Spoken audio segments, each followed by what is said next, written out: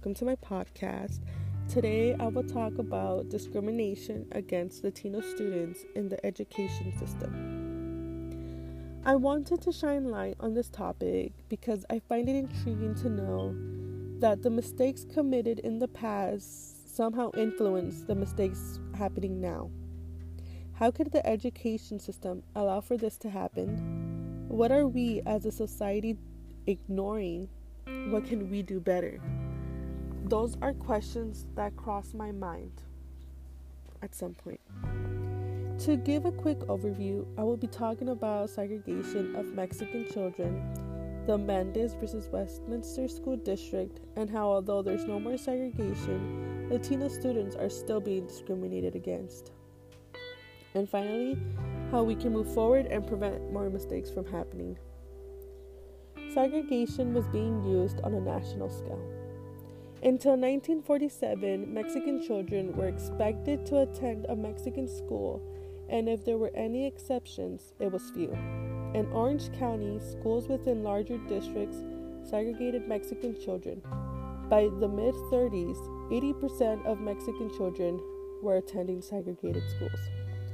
The purpose of segregation against these students was to Americanize the children and to train them for occupations open just for Mexicans. Mexicans were seen as inferior intellectually, socially, economically, culturally, morally, and physically. It didn't matter if they were U.S. born. They were seen as aliens who were meant to work in low-paid occupations. The first form of segregation to happen was setting up a Mexican classroom where both boys and girls were to study manual training. The boys were engaged in gardening, bootmaking, blacksmithing, and carpentry, whereas the girls were working on sewing and homemaking. At this point, segregation was also happening within the different sexes, as if each sex had a narrow range of abilities, interests, and economic functions to perform. In 1913, the superintendent suggested that the separate room arrangement should be maintained in separate schools. By 1918, segregation was in full swing. Children weren't the only target. Adults were also the focus of Americanization.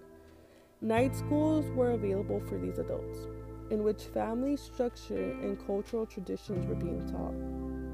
For nearly 2 generations, segregation continued, until it was ended by the 9th District Court decision on a suit brought by parents whose children were in segregated schools in Westminster, Orange, and Modena, Santa Ana, all located in Orange County.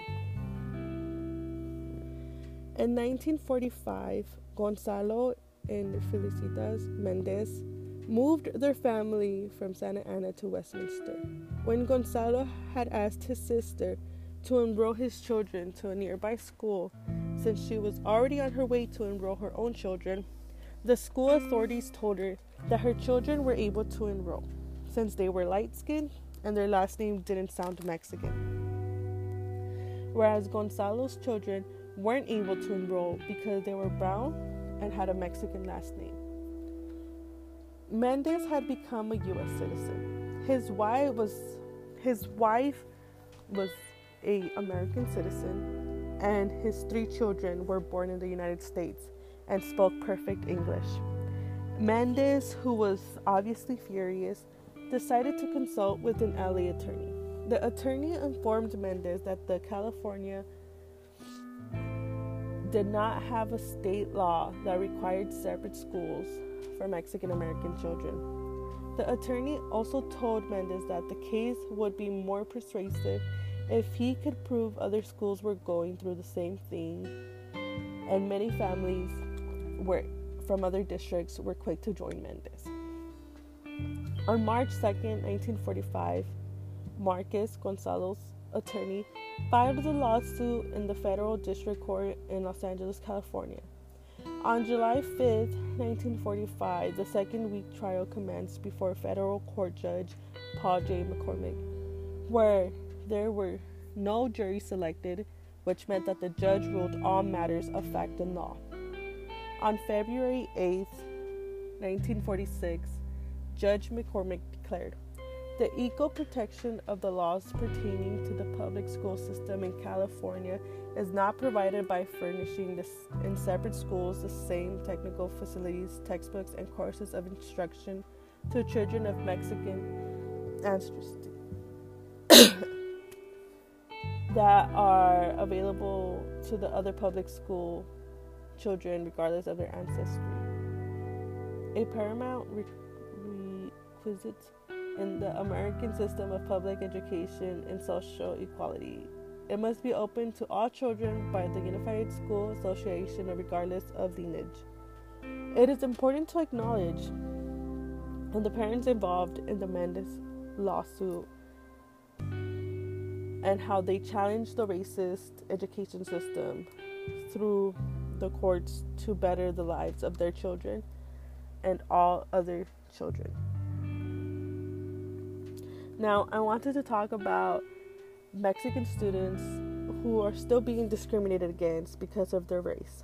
Mexican children entering school systems that are entirely European American and African American children are experiencing ethnic discrimination at the peer and school levels.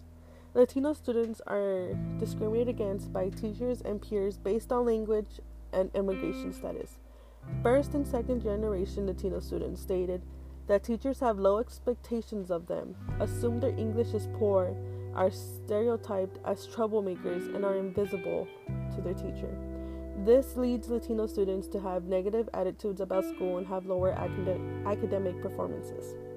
Schools that highlight the importance of multiculturalism and have teachers who value diversity will make students feel supported in their academic goals, and they are more likely to maintain positive academic attitudes. How to move forward is something I've always thought about. We know the mistakes committed in the past, and just because we don't commit the same mistakes now doesn't mean society creates new ones.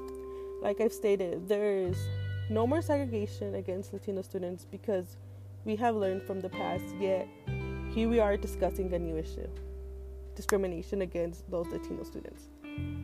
Now we have to think about how to fix this issue and prevent from creating a new issue, and so on. Agency guidelines can inform school districts' voluntary attempts to use race to promote diversity and integration through school assignment policies.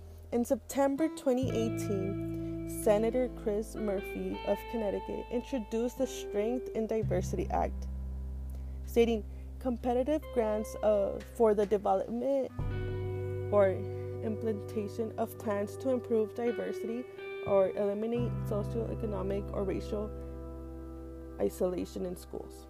A handful of other school districts, too, are once again revisiting their school boundaries in interest of promoting diversity and avoiding segregation. We need to do our best to fix the issue going on now in order to prevent committing the mistake from the past.